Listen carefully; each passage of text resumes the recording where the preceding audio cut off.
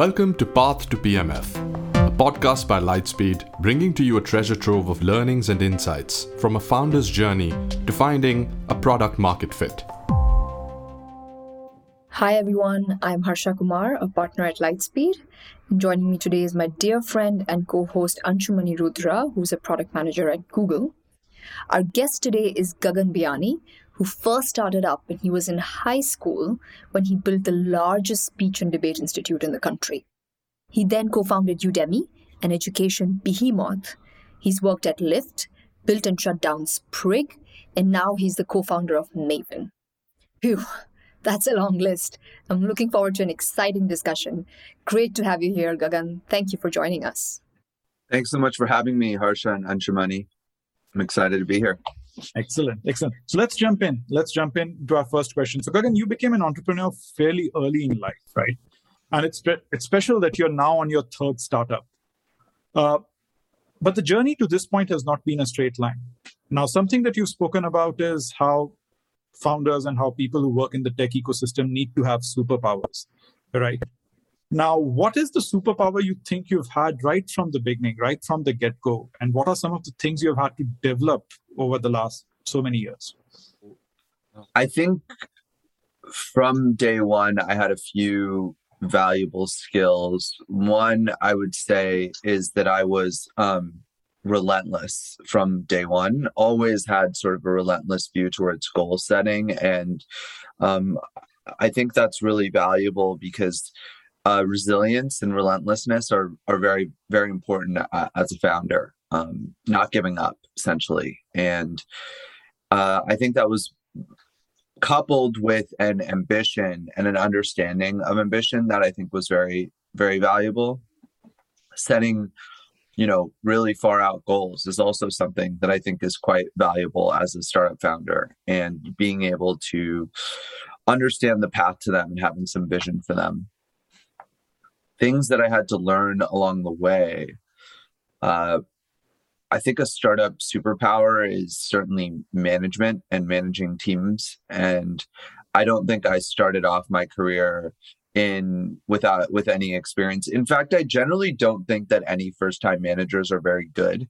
I think people think they might be good as first-time managers because people like them. People liking you does not make you a good manager. Really, honestly, it's a total BS metric.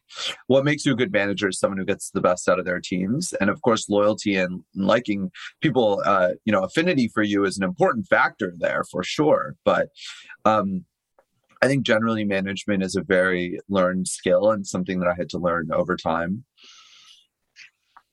The other challenges or the other things that I learned over time, I think over time I learned to control and manage my emotions better and just be more calm and have more perspective. Startups are extremely stressful, and so managing stress is a pretty valuable skill.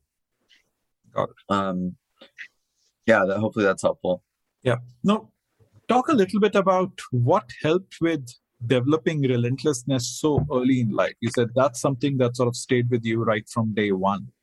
What do you think there's something specific to the way you were raised, or something in your childhood which helped build that as a not good things?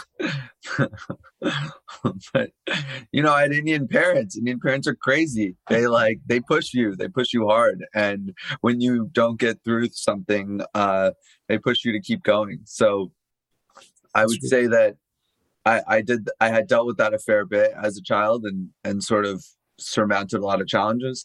I also think that you have to have some level of success as a child in surmounting challenges. So I was lucky in that my mother was quite good at helping me navigate. I played competitive chess when I was very young in my grade school era. And in that era, I had a lot of challenges in, dealing with, losing. I lost a fair bit in the beginning, I'm sure.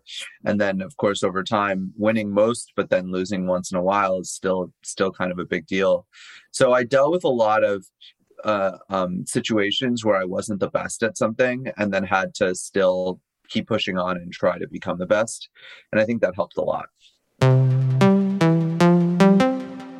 What was originally your definition of PMF, and did that change through the many experiences you've had to now sort of with Maven, right? So how did you think about PMF early on? So let's say as a first-time founder, what were the mistakes that you think you made as you thought about product market fit versus how you think about it today?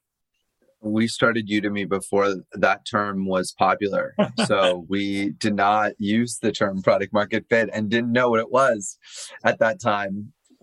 So honestly, I didn't have an early definition that I was using. In fact, at Udemy, somewhat naively, our only goal was traction. So back then, 2009, it's not that long ago, but in the internet era, it's a lifetime ago. And back then, the thing that any investor or any startup dogma would say is just get traction. Just keep growing and growing and growing and growing. As long as you keep growing 20% a month, you're doing well. And so our goal every month was just to grow 20% a month. We never thought about whether or not users liked our product. We did not give a shit, honestly. We didn't care. In fact, we were raising money for our Series A, and we got pretty far with this one fund that I think eventually passed because we couldn't answer what they thought was a very simple question, which was, when people buy Udemy courses, how many people finish the courses? And I said, I have no idea. We didn't even track it, so we had no data on it at all. Yeah. And that would be a critical product market fit question that you would think it was a critical product market fit question. Of course, I think today we can all say Udemy has product market fit, and so do video-based courses, and yet their completion rate is super low. So actually, funny enough, it would have been perhaps a bad thing if we had spent too much time on that metric. Mm-hmm. It's kind of funny, even though today I think I'm quite obsessed with it. So it's like, for better or for worse. How do you think about it today, though? And I think from a first principle standpoint, I completely agree with you, right? With a video course, you would think completion rate would help you define PMF, and it would have been the wrong choice, perhaps. Now, how do you think about it? As you think about Maven, how would you define PMF for Maven? Yeah, Maven is different from Udemy in that we are almost entirely focused on instructors. So we are not trying to, we are going to build a marketplace that will happen on Maven, but we believe the amount of software to create a good cohort-based course is quite complex. And so we're starting by just targeting instructors like Anshumani, who's an instructor on Maven. And so we definitely do not have product market fit yet, as Anshumani can probably tell you in terms of using the product. We're still building things and figuring it out. I would define product market fit for us as instructors raving about our product, our service offering, and telling others about it. And right now, instructors rave about cohort-based courses, and they tell them, oh, if you're new to cohort-based courses, you should check out Maven. I think that's a little different. I'd love to get to the point where they don't just talk about cohort-based courses and how successful it is and how much they can engage with their audience and how much students love them and how much money they can make. But rather, I'd love to see them actually talk about how Maven itself as a product makes it so much easier to run these courses and manage them. And that's what we're all focused on right now at Maven. So we're not really focused on top line numbers at all and not trying to grow the GMV or anything like that. We're just focused on having instructors who absolutely love and rave about the product. I feel like, you being sort of like a repeat founder, I feel like there's a little bit of a liberty that you can take with these decisions, right? Where you can say, hey, I'm not pushing for growth right now. Yes. I'm pushing for certain things that I think are right for my product. But there might be founders out there who are very uncomfortable with this phase, right? Where they're saying, hey, if I don't grow, I can't raise money. And if I can't raise money, I mean, forget about future growth and success of my company and my dream, right? Like, how does a founder then handle this phase, in your opinion, right? Where investors And being an investor myself, I'm telling you that we're all saying growth, growth, growth. And if I'm seeing growth, I'm going to jump on it. And the founder is thinking, but product first, right? Why should I chase growth right now? How do you balance these two things, in your opinion? Yeah, it's definitely tough. We are very lucky. We raised multiple rounds of financing without a ton of traction. We did have, we're doing multiple millions of dollars this year in course sales. So it's not like we have no traction. But it's not an important part of the story. Our investors are not asking us how much are we growing month over month. They're asking us exactly the question I just told you, which is how much do instructors love you, and are you tracking that, and et cetera. Yeah. So it's hard for first-time founders and really anyone who doesn't have a top-tier fund like a Andreessen Horowitz, who I think have been really, really supportive in first round. My answer would be that success is not driven by whether or not investors invest in you. Success is driven by whether you find product market fit. And so you might have to play the game of investors a little bit in order to get them to keep investing. However, you have to balance that. And that's the challenge of just being a founder. You have to balance that with actually getting to product market fit. Yeah. It tends to be a little bit more of a intuition-based game. You have to, I think that investors who look solely at growth will do so at their own peril. And over the course of the next, decade, frankly, I think that will change over time. And I think that's probably to some extent where India lags a little bit behind Silicon Valley in this mindset, from what I can see. And so, I mean, everybody lags behind Silicon Valley on this mindset, I would say, because this is a new thing, not focused on growth in the first, 2 years of a company is a new thing, even in Silicon Valley, right? It's like only a few investors think this way. Yeah. So you have to balance it, but growth is one of the best signs of product market fit. So it's like you also shouldn't do the opposite. And I think that for most people, growth is a good source of truth. So it's a better source of truth than satisfaction for most people, because most people are not good at being critical towards satisfaction. Most people would look at Maven's success right now and our numbers and say, we absolutely have product market fit. We are growing extremely well. We have instructors who do rave about us. And I made a nuance about how they rave about us earlier, but that nuance is going to be lost on most people anyways. And so I would say growth is still probably the best true metric, because you cannot argue with growth. Growth is either there or it's not. Whereas product market fit and customer satisfaction is very arguable. You can totally convince yourself that you have it when you don't. That's extremely common. And less common, you can convince yourself you don't have it when you do. That's a lot less common, but that's also possible. That's not true with growth. Yeah. So I think if I have to summarize what you said, I would say, and then correct me if I'm wrong, right? Because I think this is an important question for a lot of our listeners today. I think that growth is probably the most objective way to measure whether you have PMF.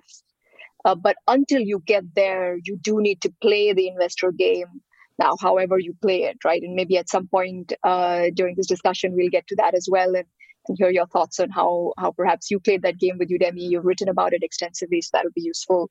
But is that more or less how you would put it? Yeah. And there's a great question in the chat that growth can be deceptive. Growth can be deceptive. You can have unsustainable growth, right? That's very real. So, but it's important to recognize that growth is deceptive in a way that will always reveal itself, whereas product market fit is much more murky than that. Yeah. And the deception of growth is something that you should be aware of. But sometimes you just need to get to the next fundraising milestone and then you can deal with it later. And that's how Udemy did it. I mean, and that's how lots of companies do it. They just get it to a certain point and then deal with it afterwards in terms of, if you have a leaky funnel in a certain area, you just fix it over time. And I think that is totally an acceptable strategy as well. Fair point, Gagan. Thank you so much for elaborating. So Gagan, Harsha mentioned MVT, and it's a framework you've sort of spoken about a lot, right? Minimum viable testing, as opposed to building a minimum viable product, and it does put the onus on the creators to really think through what they are building. So, just for everyone's sort of sake here, all the listeners' sake, if you could just dig a little deeper into how you think about MVT and sort of what it stands for and how it has helped you in making decisions. Yeah.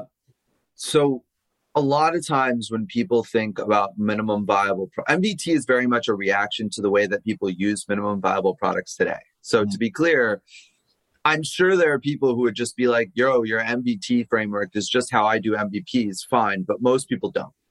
And so the real lesson of the MVT framework in my mind and the breakthrough I had was that you can test certain aspects of your value proposition and certain aspects of product market fit without testing everything else.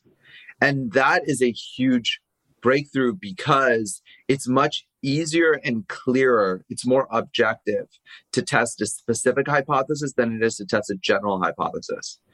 And we all know this from, eighth standard science, right? I mean, if you're going to test whether or not, plants grow better in sun or they grow better in rain, which is not a very smart test. But anyways, if you're going to test something like whether in the shade versus in sun, right? And then that's a very good test because there are plenty of plants that do better in either situation, that you have to control for all of the other variables in order to test that well.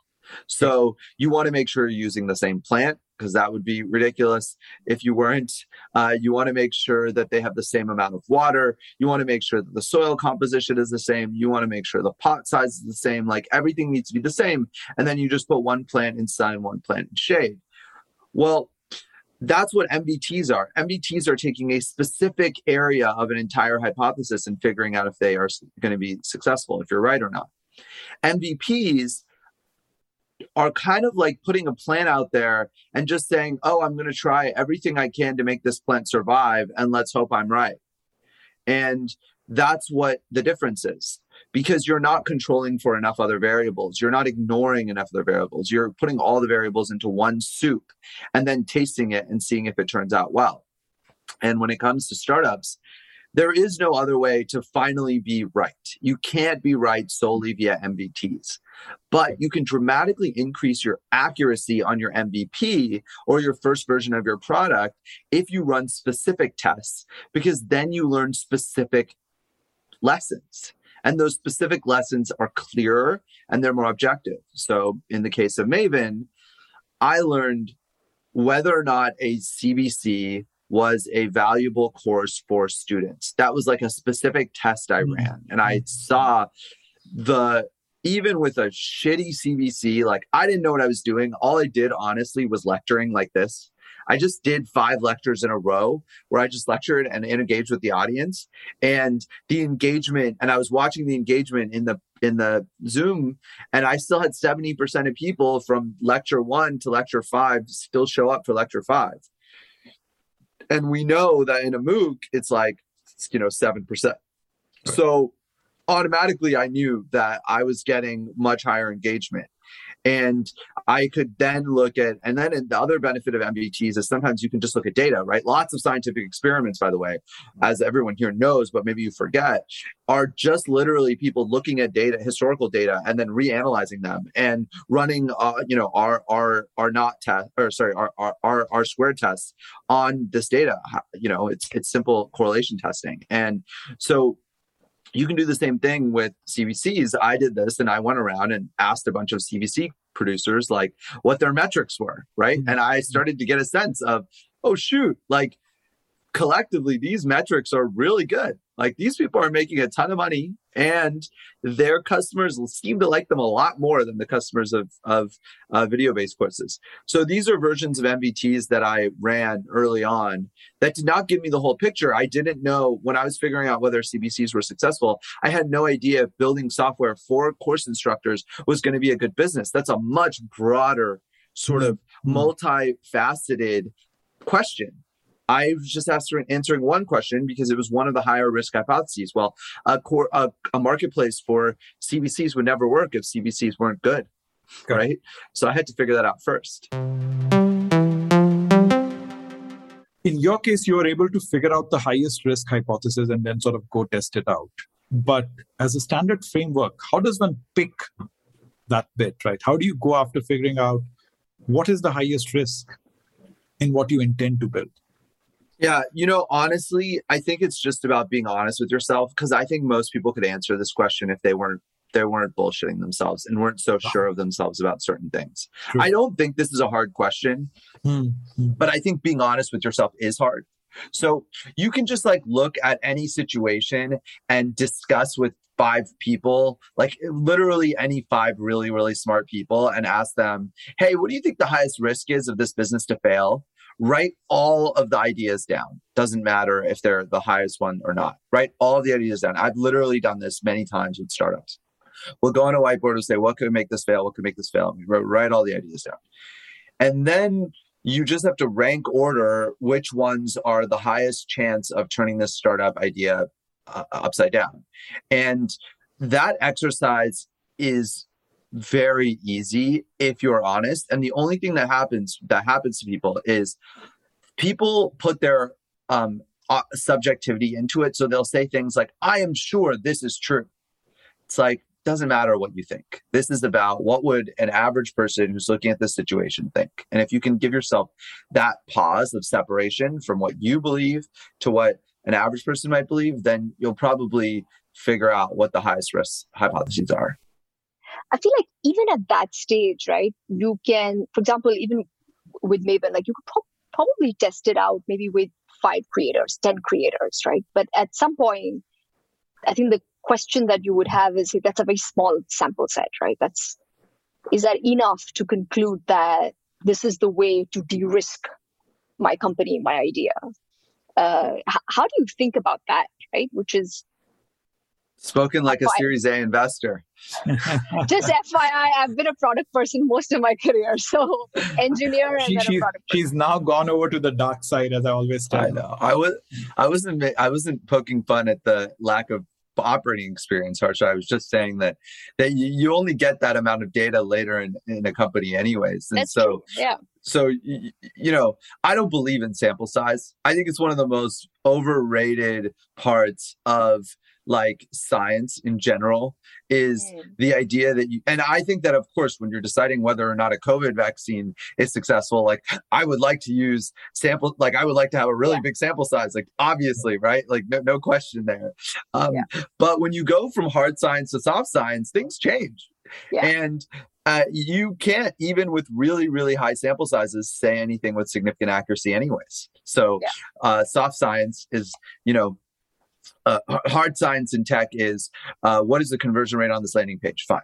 That better, more sample size, better, obviously. Yeah. Okay. Yeah. But soft science is, hey, do people love my product? And will people love my product? Yeah. Actually, greater sample size doesn't really help. Okay. Because for a bunch of reasons.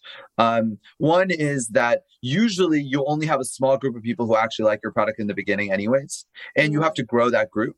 And so therefore, actually a big sample size might just muddy the waters and give you more negative feedback than what is true. Because your goal is not actually to find lots of people. Other problems with large sample sizes are that you can almost never get to a sample size that truly represents a population anyways. And so you can, but you have to get to really big scale, and marketing's really hard. And so, you're never going to get there unless you are already successful, basically. Yeah. And so, and then finally, it becomes a huge crutch. So questions of scientific veracity are actually counter to success in the early days of startups. You often find people who are looking at data. How many times have you seen a pitch deck, Harsha, from a company that's like, oh, our growth rate was 500% in the last year? Dude, you had 10 customers in January. I don't give a shit if your growth was 500%. That is completely irrelevant. Or, hey, our conversion rate is 60%. Well, if 8 people saw the landing page, that's again irrelevant. So you have to use intuition in the early days, and actually you should use it. And so actually I think 5 is the sample size I almost always use. I don't need more than 5 for any major decision that I make, pretty much. Almost all decisions about customers can be answered by 5 interviews, as long as I think that they're representative of a potential audience. And I just have to make that determination. And my determination is going to be better than scientific math anyways. But how do you pick the right set of people? I have a vision for what I want, what business I want to build, right? So at Maven, we want to build a business where the best people in the world are teaching online courses so that people all over the world can learn from the best instructors. And so best is a critical factor there. Defining best is important. I define best as you, Anshumani. I define best as you, Harsha, people who are in the field, who have experience, who've been PMs. You should be teaching the next generation of PMs. So I defined a target customer that would create a big business. I think it's very easy for me to find a target customer that would not represent a big business, right? An example of a target customer that today is really excited about Maven, but we can't help, is people who are up and coming. Up and coming is good. People who do not have a likelihood, do not have enough credibility to build an audience in a field, and do not have enough credibility to teach people, but think they do. That's actually a really big market. It's a lot of people out there. And if we were, had a business model like Teachables or I imagine there's an Indian version of Teachable, but I don't know. But if we had a business model that was more SaaS-based, where we made money solely off of people buying our product and not actually being successful, then I think it would be very easy for us to go after that target customer. But in this context, I had to test it with people who I thought could build a big business, because we are taking a revenue share and we cannot make money if you aren't successful. Like, we literally watch your numbers like all the time. Like, I know your numbers, I know what your conversion rates are, and I've looked at them, and because I care about your success. Yeah, I was just thinking about the points you made, and I feel like the more I think about MBT, it feels that it's almost critical to do that so that you're building the right MVP, right? Like, you will end up building something potentially irrelevant if you've not first tested out, what your risks are. You've not tested out what your customers want, what they care about, what will create the most impact for them. And then maybe you go out and still build out an MVP and not a full-fledged product, but it's almost like a precursor to make sure you're building the right thing. Exactly. Yeah. I mean, we're just sharpening the pencil further and further and further on how to build a startup, right? So let's be clear. You can build a great startup without knowing what product market fit is. Like, we did it. Like, our company's going public tomorrow, right? Like that happens. And by the way, Google was built well before anybody knew what the hell product market fit was, right? Like, Yahoo was built before then. And probably even, Flipkart was built before then, right? You have lots of companies that were built before PMF even existed. And so MVPs then existed, and people started to build MVPs, and startups got better. I mean, we now have way more successful startups than we did in the past. And my view is that MVTs is just one more addition into adding more to this philosophy of how to build startups that is not required. You could just build an MVP and be successful, but I think it'll increase your rate of success if you use the MVT framework. So that's why I added it in there. Yeah. And you could almost do like multiple pivots with MVTs rather than building a product and then keep pivoting. You could just keep testing out, and then when you're ready, go out with an MVP. And I think that's an incredible learning, because we do often see founders or first-time founders, especially when you have an idea, you have an instinct, and you're a builder already. So your instinct is to go and build right away. And it's almost saying just pull back a little bit and test it out. Moving away from product building to ideating phase, right? And you've written a lot about that as well. And you speak about sort of being a bum, and you yourself sort of spent, I think, 2-3 years figuring out your latest idea. As I was reading about it, the question on my mind was like, it's so easy to get lost, right? It's so easy when you give yourself that freedom to say, hey, I'm going to take a year or 2 years or whatever, just to figure out what I want to work on. And the framework is beautiful. I'd love it if you could summarize it for our audience today. So please do that. But I think the question that I want to get to is, how do you not get lost? How do you know when to move away from an idea? And how do you know when to keep pushing? I do think it's easy to get lost. And, in India, because cost of living is so low, there are lots, and you can live with your parents. It's actually, I would say, very different from America in that in America, once you hit 18, you have a fire under your ass for, like, the financial fire is very real. You have to make money to survive, really. And in India, because you can stay with your parents and because it is more socially acceptable to take, especially for wealthier people, honestly, to take a little bit of time to figure out what's next. I've noticed a lot of my cousins do this. I think you can go in the other direction. So to some extent, my writing might be a little bit different if I was writing solely for an Indian audience, and I'm writing for a global audience, but solely for an Indian audience, which is that, I do think still that time is a luxury and that people who can take it will get a lot of value out of it. But you do have to have a natural tendency to end up at the right spot. And a lot of people don't do that. So what I mean by that is, if you're going to be a successful entrepreneur, you need to be the type of person who would go and be a bum, and just because everyone knows who you are and knows that you're the type of person who would do this, you would naturally end up at doing something interesting. If you're not that, this strategy probably doesn't work, but you also probably shouldn't be an entrepreneur. So the type of person who gets lost during this time period, to me, and never finds their way back or ends up is totally the type of person who should realize, like, hey, I just went and I was a bum and I didn't have a desire to go back and do something. I didn't come up with ideas naturally.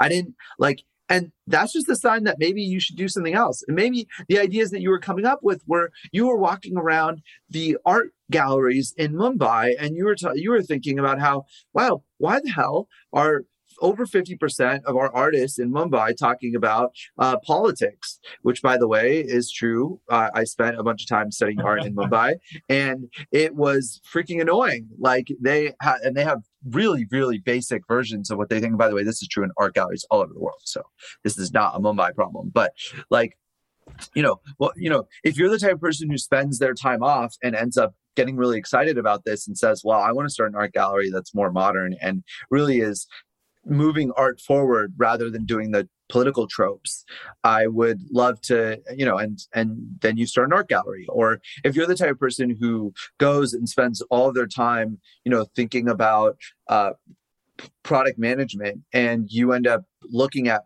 bigger products at bigger companies and you're never looking at the early stage stuff, like go get a job as a product manager. So I think that being a bum for the sake of becoming an entrepreneur would be pretty silly, because it presumes that you should be an entrepreneur and everyone should just be whatever they are naturally suited to be, right? I mean, both of you are incredibly successful and people I respect from afar. Of course, we haven't worked together, but I respect from afar, and both of you are not entrepreneurs. However, you're extremely successful in your own right and have found something that really fits for both of you. It seems like, it seemed very natural in your state. And why should that be any better or worse than me being natural in my state? So I would say that that's how I think about being a bum in a more metaphysical sense. And then on a very specific sense, it's business, user, and market. So when you're actually exploring ideas, you want to get to know other people in the industry so you can understand how the industry works. That's business. User is, you want to spend time with your user. This is one people often forget, but hang out with your user, have drinks with your user, go to a club with your user, spend time getting to know them in a psychological way and not just in a user interview, let me ask you questions sort of way. And then market, spend time in the broader market and understand, right? What is happening in this industry over time. And, those are the three different ideas. By the way, my business one, I think I said that wrong. And what I mean is just general business, not specific to a market. Yeah. And so that's the BUM framework. But yeah, I think the real lesson here is that the only way to come up with ideas is to allow yourself creative time. And creative time by nature is unstructured and kind of scary. Yeah. We could move on to audience questions now. As a first-time founder of a consumer tech company, how should fundraising be planned? And maybe this can tie into the question that came up earlier in our discussion, Gagan, which is, until you have PMF, how do you manage this whole investor drill, fundraising drill? Yeah. So couple comments. So I'll give you the stages of this. The first stage, which is the stage everyone screws up the most, which is you should fundraise only when you're almost guaranteed to successfully fundraise. So you should push off your fundraise as much as humanly possible. Now, of course, you may not have money to get to the next stage, Like there are reasons why people have to fundraise earlier, but you should really push that off as much as possible until you have a value proposition to investors that is really attractive. So you've proven the MVTs, or you have a working MVP that's successful, that is getting traction, or you're already kind of a well-known quantity. So, I looked at your background before you became a VC, Harsha, and obviously, being a PM at Ola is going to give you credibility amongst investors, and maybe they would have invested in you if you were starting a company just because of that. So either you want to have that, you have that kind of background, or you've been an entrepreneur before, right? That was my experience at Maven, but not at Udemy, and not really even at Sprig, if I'm being honest. Or you have to have traction, but you need to meet that basic criteria of, are you an investable founder? Are you someone? And most people don't ever ask themselves that question. It's kind of amazing, actually, how often people just go and say, hey, I'm raising money for this thing. It's like, okay, why? Oh, because I need money. Like, no investor gives a shit whether you need money or not. Like, that is irrelevant. Investors care about whether or not you're going to make them money. And so you need to figure out whether they want to, that like you're attracted to them. So that's the first step. So wait as long as possible until then. Once you're at the point where you have a investable business, the next step is to start building, and this is probably like 2 to 3 months out from actually fundraising, is to start building a group of supporters who love you. And these are supporters who have the ear of investors and know other investors, or are investors themselves, and maybe they write smaller checks like 10 or 20K checks as opposed to 100, 200K checks. And you want to have supporters, and so you need to go and find them and build relationships with those people. Don't start fundraising yet. Don't ask them for money. If someone offers you money, say, hey, we're gonna fundraise in the future. I love that you're excited. Can I put you down for this? But only when we start fundraising. The reason being that once you start fundraising, it's a full-time job for you. Mm-hmm. So you want to mentally keep that away. And then also because other people, it is a forcing function of credibility if you are only fundraising when you're actually fundraising. So if you tell people you're fundraising, or you start taking money, or people notice that you're doing things that are fundraising, like you have a deck, for example, well, you're fundraising and you're kind of lying to me. So like now I know that you're not someone who's going to be very rigid and truthful about everything. And by the way, that's 95% of people, and people fundraise successfully anyways. But if you can, honesty is your best friend during fundraising, because how do you win a negotiation if you can't essentially, like, if you can't be believed? So you get to the point where you're going to fundraise, and then I literally line up like 5 to 10 meetings in a week or two with my target investors, and I try to cram them into as short a period as possible. Usually it happens to be 2 weeks, not 1 week. And I usually meet my first set of investors are usually a little bit more practice, and then my second set of investors are a little bit more serious, that have a little bit of practice. And I'll pitch everyone at once. And remember, I usually wait like quite a bit until I start fundraising, until I believe that the company is really investable and it's very easy to invest in. So I'm usually already at a point now where it's very, it's a very solid pitch. And then you pitch investors. And so this structure, then what happens is while I'm raising money, I'm telling everyone, hey, I just started raising money. It's only been a couple of days. Like, I don't know what's going on. And then you're at week 2 and you're like, oh, I'm having a bunch of second meetings, but we're still at second meetings. Don't worry. Like, I don't know what's going to happen. And then I've told them, oh, I'm now at week 3 and I'm on third meetings. And it looks like there's a few firms that are starting to get serious. Like, it would be great if you told me if you were one of them. Then someone will always move to the front of the pack and say, oh, let's do a partner meeting. And then you tell everyone else, oh, this person did a partner meeting. And then they're like, okay, they have to shit or get off the pot so that they decide, am I going to do a partner meeting or not?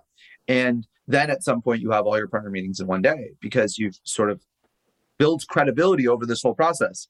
And that's how I view all negotiations. So when hiring people, I build credibility by being honest throughout the entire process and then doing exactly what I say I'm going to do. It's an incredibly, surprisingly rare skill or habit. It's not a skill. It's not hard to do, but you just have to believe that it's important. And that's how I believe in fundraising. And I think for first-time founders, the same thing works just fine. I've seen dozens of people employ this and successfully fundraise from it. But you need traction, maybe. I mean, you just have to deal with that. Like, I can't solve that problem for you. On that note, where we started with relentlessness, and I think we've ended with relentlessness, that the only way to sort of continue down this path is to, be unrelenting and sort of keep going and keep backing yourself. Gagan, thank you so much for your time today. Wonderful insights for everyone on this fireside chat. Thank you so much. Yeah, thank you all. Thanks to the great moderation by both of you and for having this great group together. Thank you so much. Thanks, Gagan. Thanks, everyone. Thanks for joining in to listen to this episode of Path to PMF. Follow the story on Twitter and LinkedIn. Until next time.